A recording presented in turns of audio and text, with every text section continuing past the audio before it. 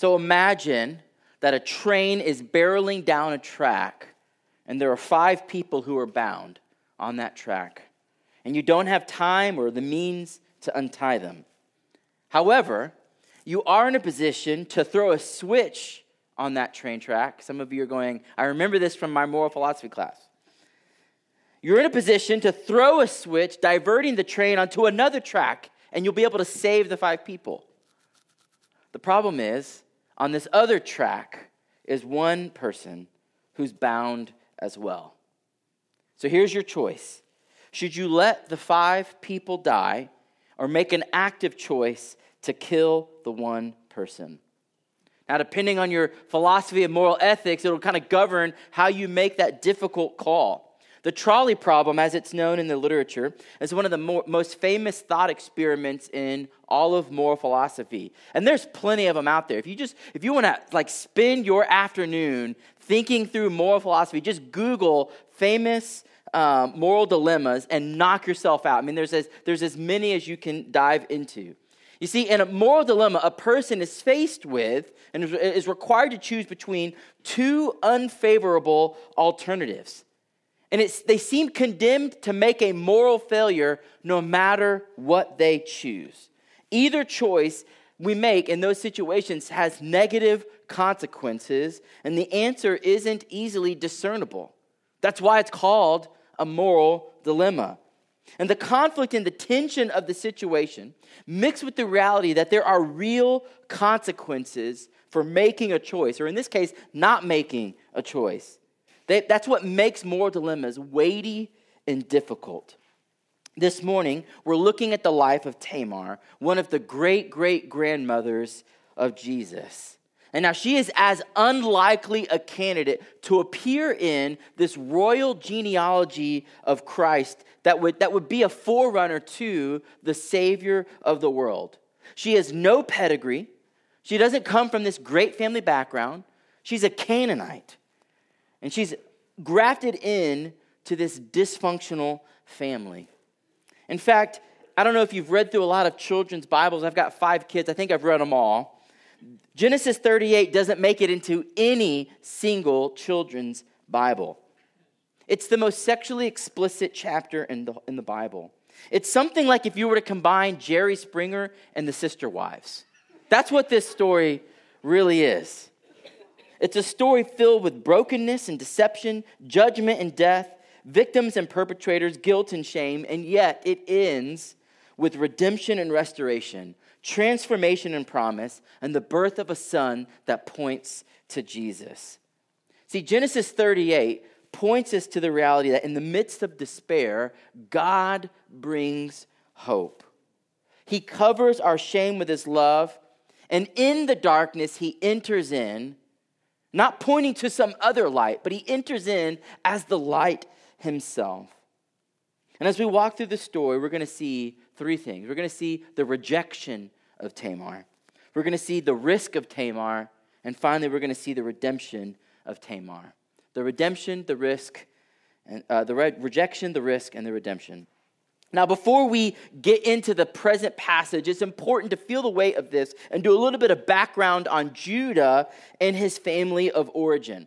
Now, if you've read through Genesis before, you'll realize that Judah's great-grandfather is none other than Abraham.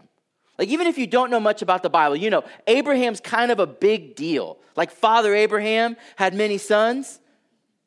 Many sons had father. You've heard that, right? Like, he's a big deal. That's his great-grandfather. Now, the reason he's a big deal is because God appeared to Abraham and said, listen, I'm going to make your family into a great nation. When he didn't even have a kid yet. He was old, and he was near 100 years old. He hadn't had a kid, and he says, guess what? I'm going to make your family line as numerous as the stars. And through your family, the whole world will be blessed. In fact, my plan of redemption and restoration for the whole world is going to happen through your family. It's a big deal. Now, for us standing on this side of the cross, we know that Jesus becomes a direct descendant of Abraham and Judah. So as we go through this passage, you go through the whole Old Testament, there's supposed to be this question in the back of your mind as you read going, God, how are you going to use this family? this nation to restore and redeem the world. Because every episode, every chapter you come to, you realize this family is jacked up. How could God use this family? At some point, you just think God would go, hey, we had a good run, Abraham, but I got to move on. I got to find another family. There's no way I can work through your family anymore. Now, when we come to this passage, we're going to be looking at about 20 years in the life of Judah and his sons. Now, Judah is the fourth son of his father, Jacob. You got to realize when Jacob was a teenager, he conned his father into giving him the birthright over and above his older brother Esau. Well, that doesn't go well with Esau, and he starts to come after him to kill him. So Jacob is on the run for his life. And while he's on the run, he meets a pretty girl. Only problem is he finds out that's his cousin. But it doesn't matter. He goes after her anyway. He falls in love. He works for her hand in marriage for free for 7 years to his deceitful uncle Laban, who on the night of his wedding night deceives Joseph, tricks him into marrying her older sister Leah. And so the way the Bible says it is that, behold, in the morning, it was Leah.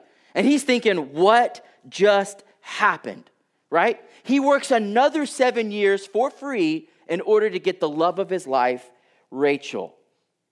Now, Jacob loves Rachel and he despises Leah. Not only did he not like her before, but after now having worked 14 years for free, he really doesn't like her. And yet, Rachel is barren. She can't give birth to any children. But Leah, man, she is having kids like it's her job, because literally it was. She has 6 sons in total. You add 4 more sons from these other 2 concubines. We're not even going to get into that. But it makes the case for this sister's wife, as if the whole sister wives thing wasn't dysfunctional enough, there's these 2 other concubines. So if you're doing the math, that's 10 sons. And after a long season of waiting, Rachel finally gives birth to Joseph, who becomes the apple of Jacob's eye. Then she gives birth to 1 more son, and she dies. If you're tracking with all that, that's 12 sons, 2 wives, and 2 concubines. Now imagine, step into Judah's home as a kid growing up.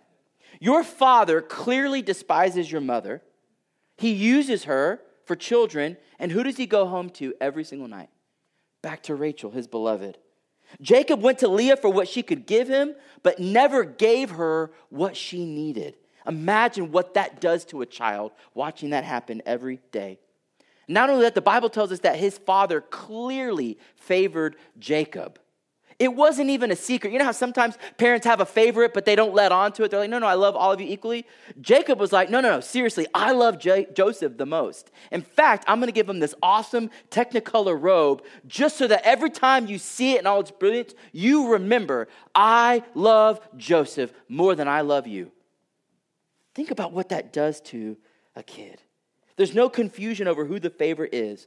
And as Judah and his brothers look to their father for affirmation and acceptance, just love, maybe just a simple acknowledgement that they exist, Joseph is out flaunting the fact that his favored status is with his father. It just rubs salt into their already bleeding father wounds. Their resentment is palpable. And so what do the brothers do? Eventually, they can't take it, and they come up with a plot to kill Joseph. Now, in the middle of their plan, Judah says, hey, if we kill him, what good is that to us? Look, there's a caravan coming of Ishmaelites. Let's sell him into slavery. At least we can make a buck and let them do with him whatever they're going to do. So he does. So he dabbles in some human trafficking. They cover Joseph's robe in blood, spin a story telling Jacob that their beloved son has been brutally ravaged by animals, and it breaks Jacob. Jacob, the deceiver, becomes deceived by his sons, and they just sit back and watch as their father agonizes in grief over the beloved son. And you thought your family was jacked up? This family defines dysfunctional. I mean, think about it. Where did Jacob's sons learn to manipulate, control, and deceive? They learned it from their dad.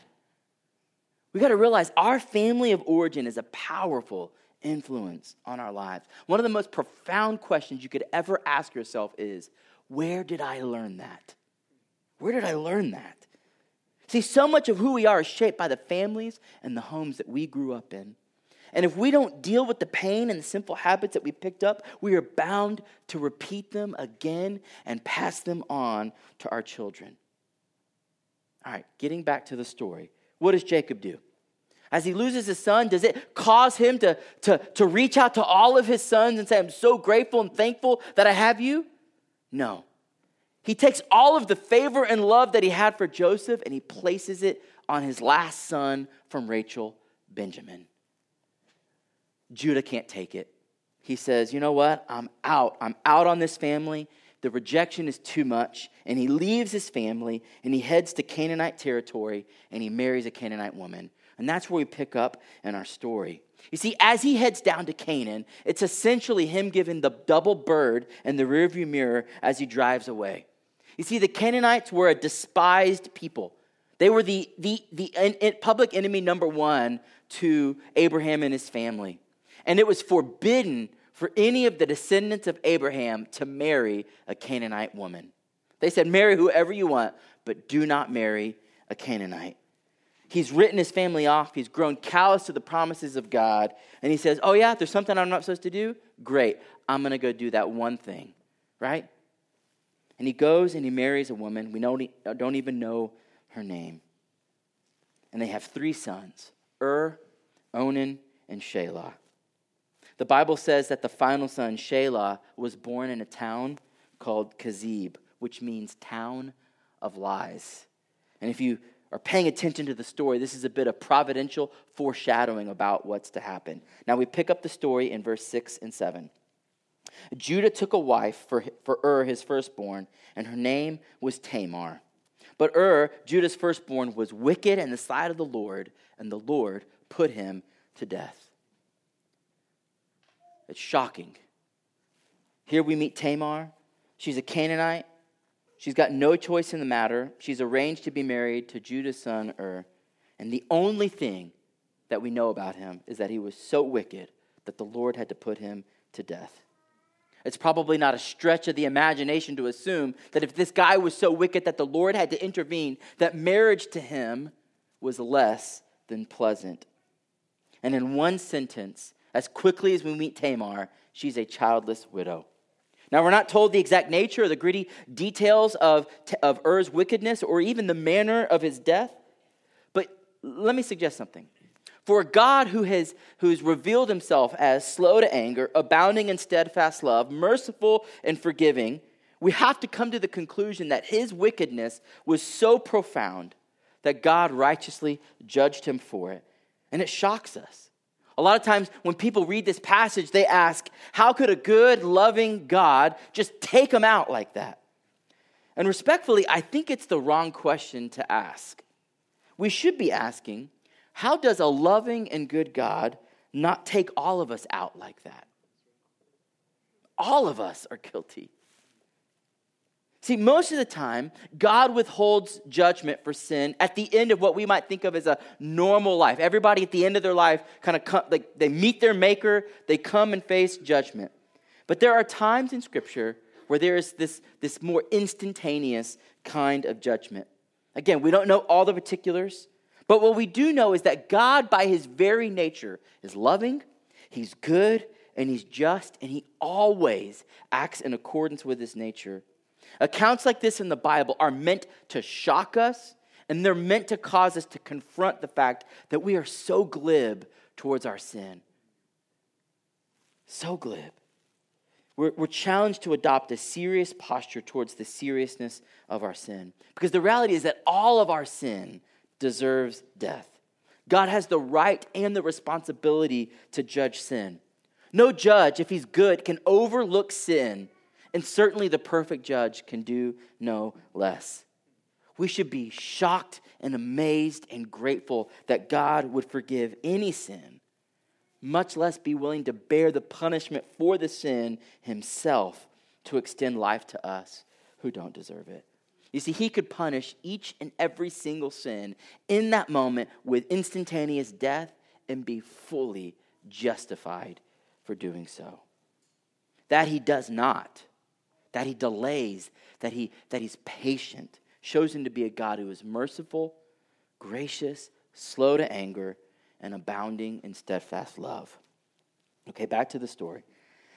Er's death leaves Tamar a childless widow. If she remains childless, not only will she be considered a failure, but it's very likely that she will end up destitute.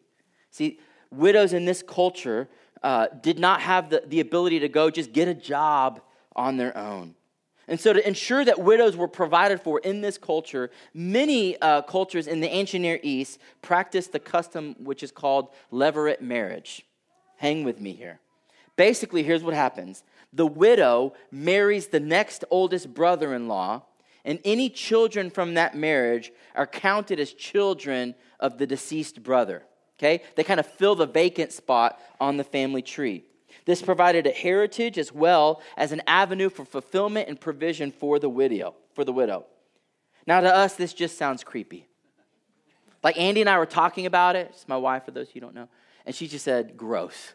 All of it just sounds gross and awkward and no thank you. And I'm in complete agreement. I'm glad we have not gone down that road. Right? Like, who cares if there's a vacant spot on the family tree? Move on. But in this society, they highly valued the continuation of the family line. And this practice made provision to ensure that your family name would continue. In fact, to die without a descendant was to be erased from history.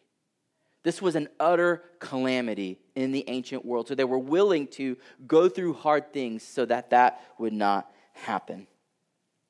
And who do you think gets the blame and all of the shame if they're barren? The women. The shame always fell on her for failing literally to deliver. So Tamar is given to Onan in marriage, and he's given the responsibility to raise up an offspring for his brother. Look what it says in verse 9. But Onan knew that his offspring would not be his, so whenever he went into his brother's wife, he would waste the semen on the ground, so as not to give offspring to his brother. And what he did was wicked in the sight of the Lord, and he put him to death also. As if one wicked husband weren't enough, Tamar is subjected to the sexual abuse of her second husband. See, instead of trying to impregnate her and fulfill his responsibility, he used her for pleasure every time they came together. So to her already existing shame, he adds insult to injury.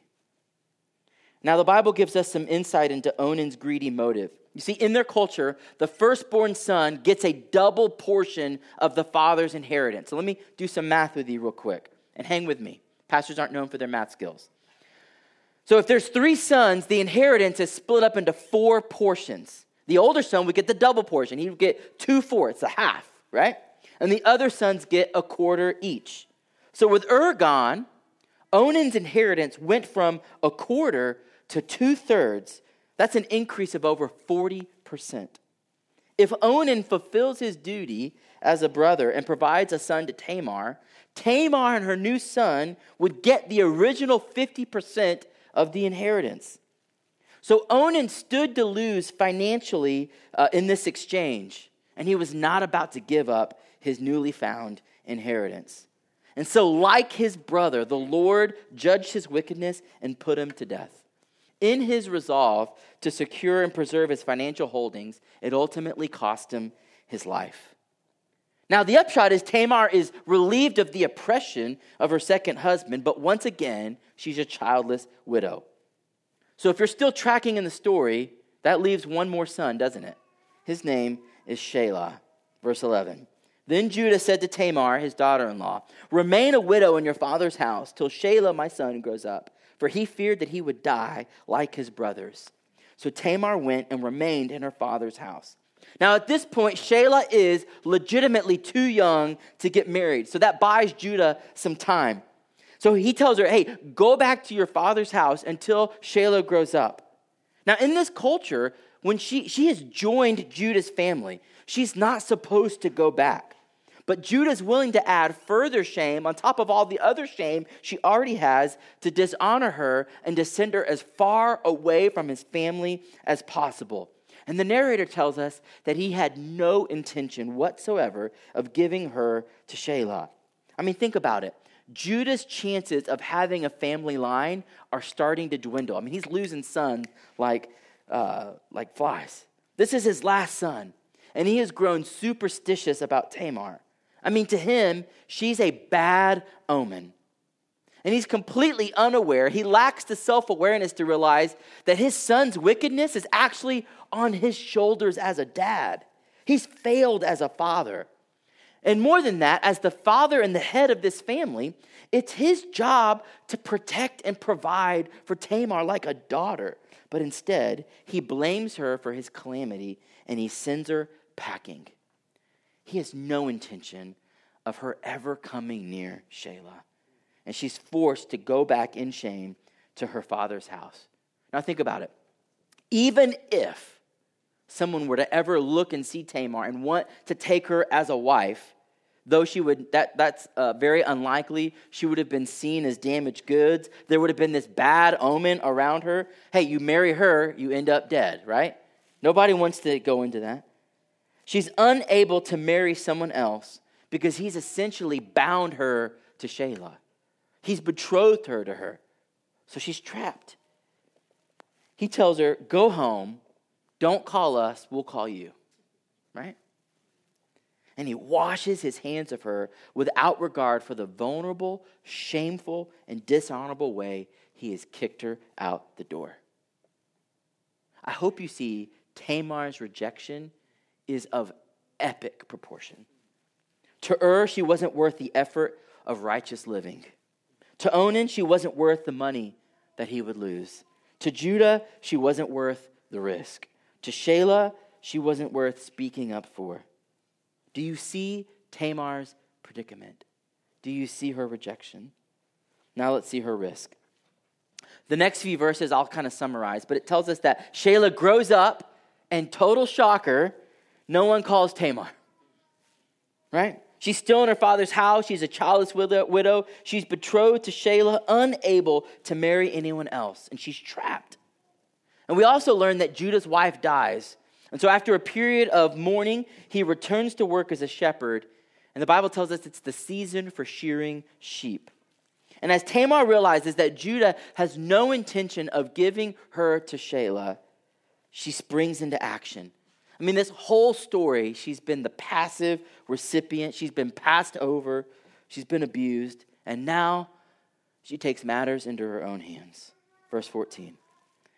She took off her widow's garments, and she covered herself with a veil, wrapping herself up, and sat at the entrance to Anaim, which is on the road to Timnah. For she saw that Shelah was grown up, and she had not been given to him in marriage. So the Bible says that she disguises herself as a prostitute in order to set a trap for Judah. And you could feel the tension in the story rising as she's risking it all. If she's found out, make no mistake about it, she will be put to death. This is her last-ditch effort to secure a son and a future for her. Now, you also need to know, in her day, the Levirate custom allowed for the father-in-law to raise up offspring as well for his deceased son. Now, of course, that's also creepy, and Judah has not offered to do so. But Tamar seizes an opportunity to deceive Judah, the deceiver. Now, some struggle with this and ask, why would she do it? Some just see the word prostitute and they write her off completely. Carolyn James, a commentator, writes this: the word prostitute leaps off the page and begins to color everything we think about Tamar. The judicial gavel comes crashing down on her, and with that word, she is tried, convicted, and sentenced with no possibility of parole. I want to offer to you that she is in a moral dilemma of epic proportion. She is in a highly complicated situation, and it's very difficult for us to see because of the cultural distance. It's hard for us because when we hear the word prostitute, all we hear is scandal. It's hard for us to see because we've never been in her shoes. But I want us to see her today. No one in her life has seen her so far. Let's not add to the blind, indifferent eyes who've overlooked her whole life. She is a victim in this story. She's been put in a precarious and vulnerable position without any options at her disposal. There's no way that this is something she's excited to do. I guarantee you she wants nothing to do with this family. She's experienced enough pain and abuse from Judah and his sons. She's not looking for a new career. It's not what this is about. She's not a temptress in her heart of hearts. She's not even looking for payback or revenge. She's looking for some semblance of justice and a future. She's looking for honor and the continuation of her family line. See, she lives in a society where she has no legal rights to make her case. There's no halls of the courts of justice that she can walk down and say, help me. There's no economic opportunity. There's no upward mobility. She's damaged goods with the stench of an apparent curse hanging over her life. Nobody wants her. And so she's stuck. She is out of options, and so she makes a call. It may not be the right call, but ethics and morality are much easier for us to do in our armchairs, sipping coffee 4,000 years later, looking back into the pages of history. She goes all in, puts it all on the line, and risks it all. I mean, what if Judah notices her? What if he just passes her by? What if another John comes calling? What if she doesn't get pregnant? All of these are real possibilities. Do you feel her tension? Do you feel her predicament? So as the story goes, Judah makes his way through Enaim, and Judah sees Tamar, but he doesn't recognize her. It's also providentially ironic that the name of the town where all of this takes place, Enaim, means the opening of the eyes, right? His eyes are open to the prospect of illicit sex, but he doesn't recognize, his eyes aren't open to the reality that it's his daughter-in-law. His inability to recognize her is another glaring indictment on just how little she mattered to him. I mean, think about what little attention he must have paid to her not to recognize her. She was nothing to him. But predictably, Judah takes the bait, which also says something about him as well, doesn't it? So the negotiations begin, and she skillfully plays the part. He promises a young goat in exchange for her sexual services, but as it turns out, he doesn't have it on him. So it's basically like him saying, hey, here's the deal. I don't have any cash on me right now. So she says, okay, that's fine, but you're going to have to give me some collateral, some kind of promise that I know you're going to come back. So she says, how about you give me your signet, your cord, and your staff? This is the modern day equivalent of handing over his driver's license, social security card, and his credit card, right? He's going to come back for those things. And if she becomes pregnant, they'll serve as the perfect paternity test to prove that Judah is the father. So he gives them to her, and they seal the deal. Now they part ways. She quickly changes back into her widow's clothing, and the narrator tells us that her plan works, and she becomes pregnant.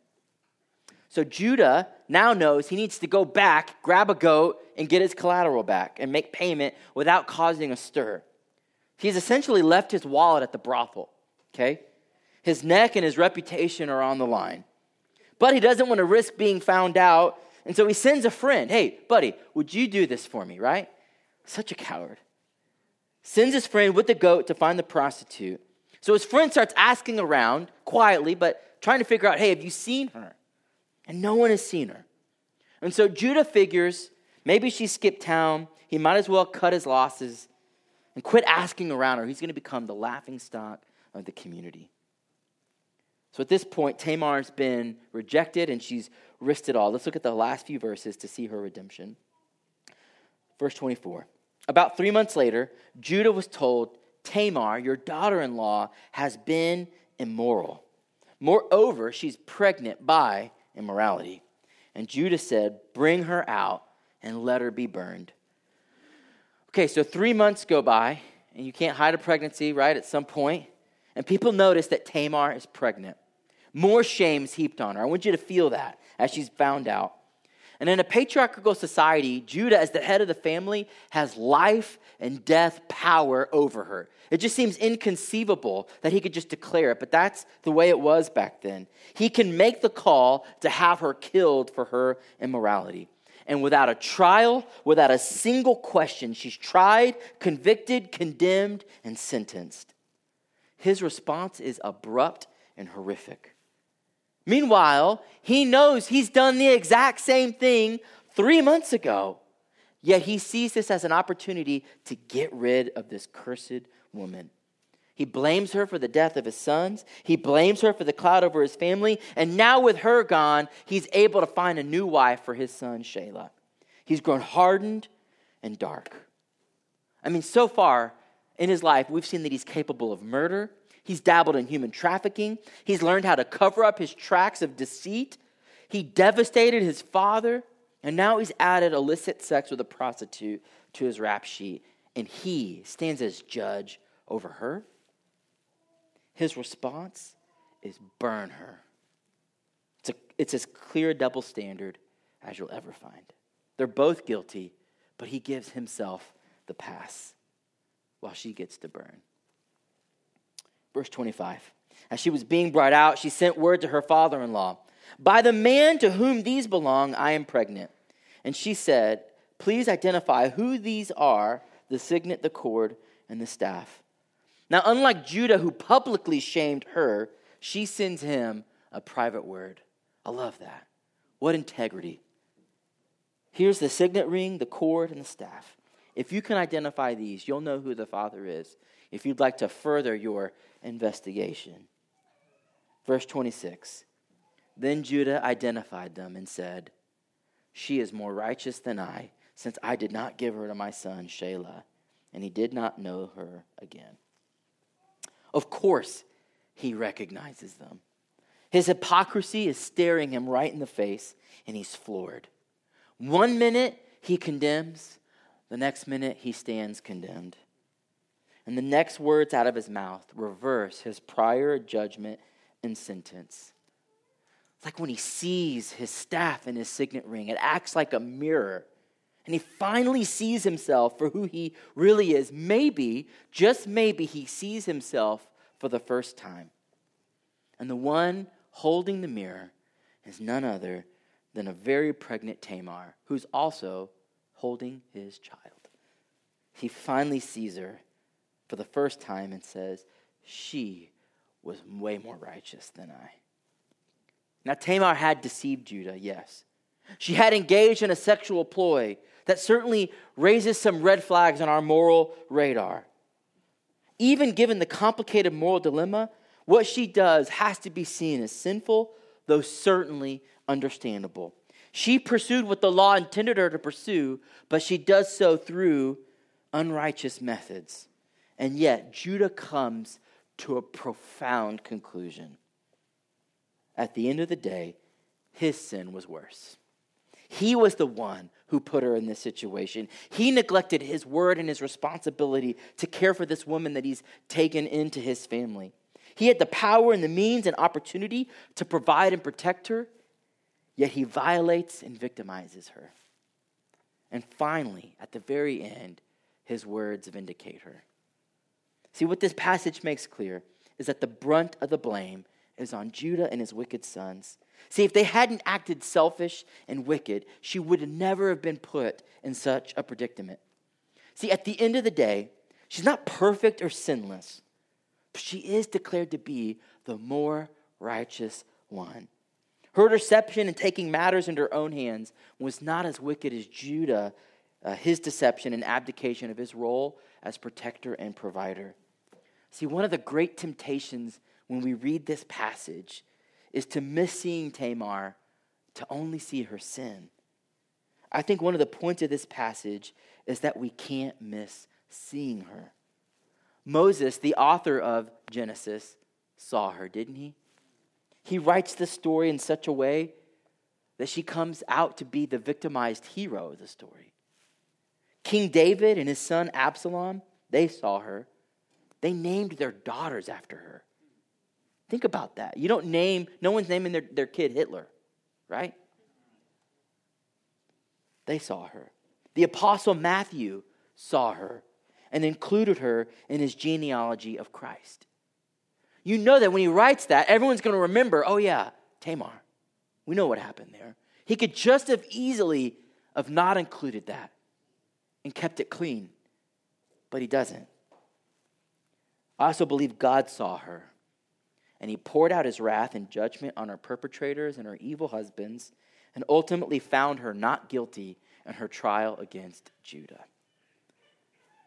The question we need to ask is, do you see her? She's ultimately redeemed in this story. She's restored to her family. I love that it says Judah never sleeps with her again. She's given provision in a home. Her honor is restored. And she's able to raise her children.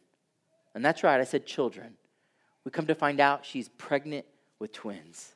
Not only does she get one son, but she gets two.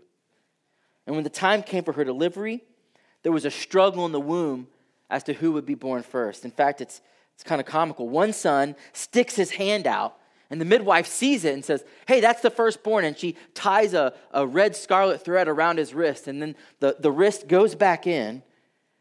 It's crazy, right? I mean, I've seen 5 live births. I've never seen that before. He drew back his hand, but the other son, Perez, overtook his brother and came out.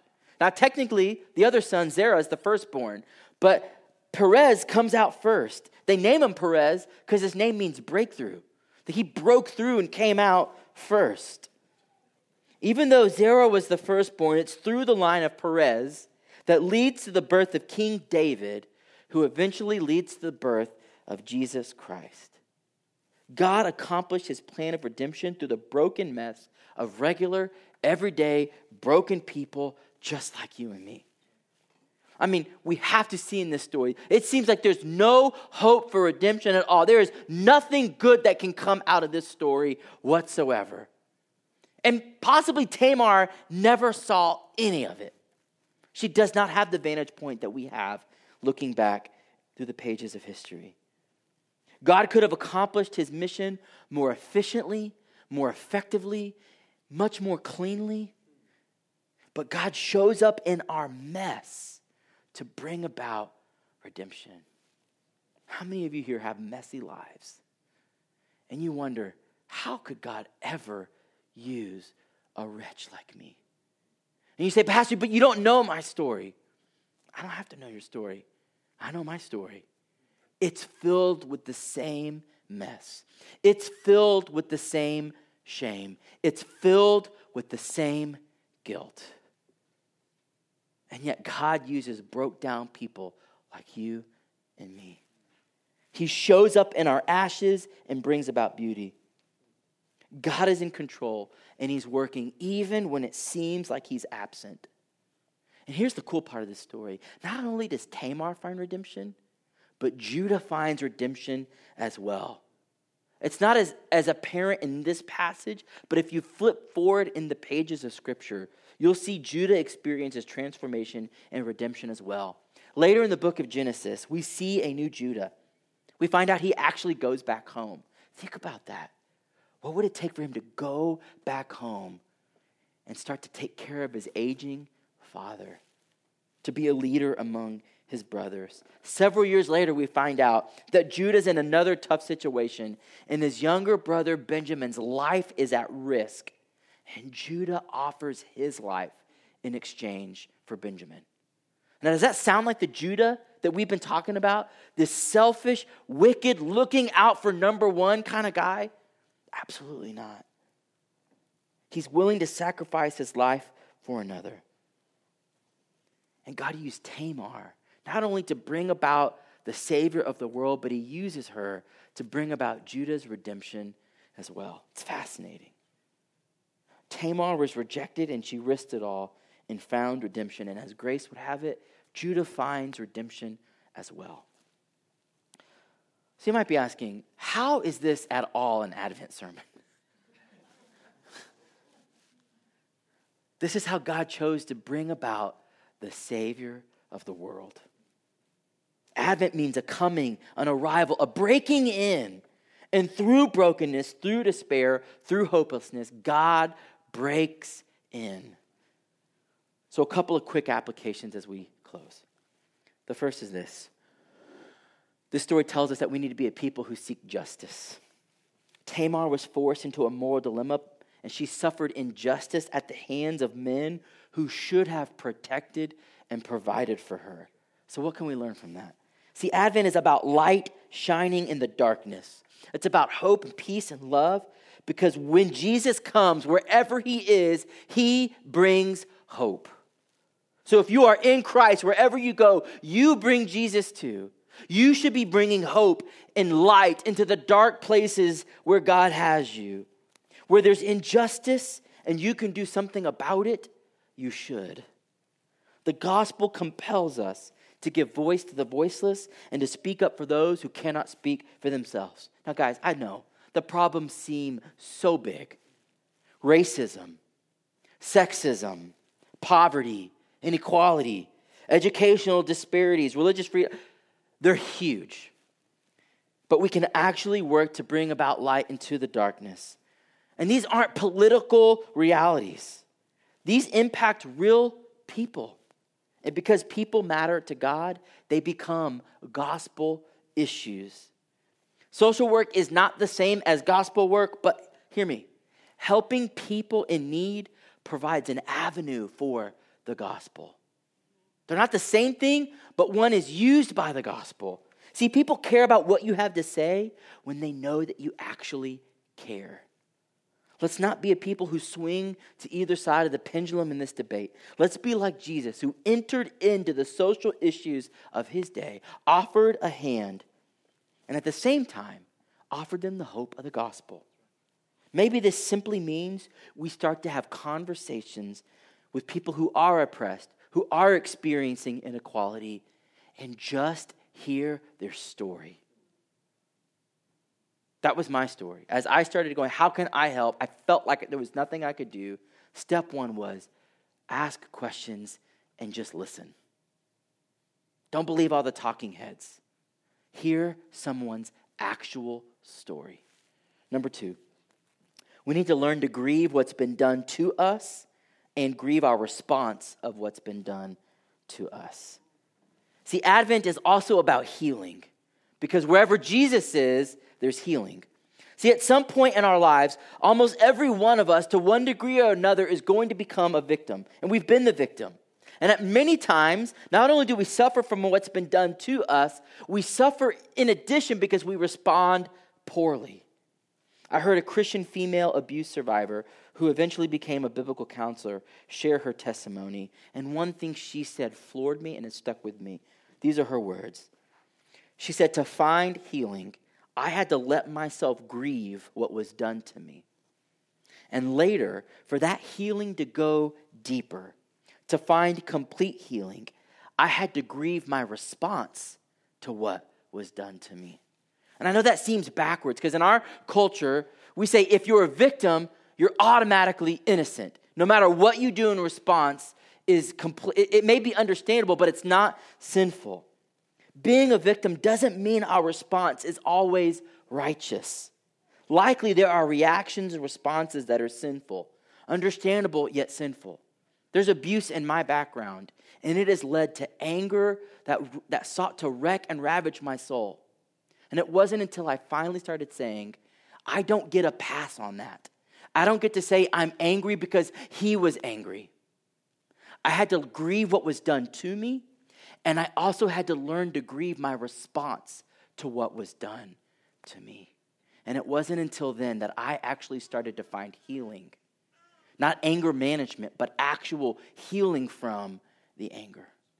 So no matter what your abuse is, it's likely that there's been some responses on your behalf that need to be repented of and grieved as well, so that that healing can go deep. Given enough time and intentional processing our wounds, we can find healing in Christ. Last thing, I'm almost done. Everyone needs a Savior.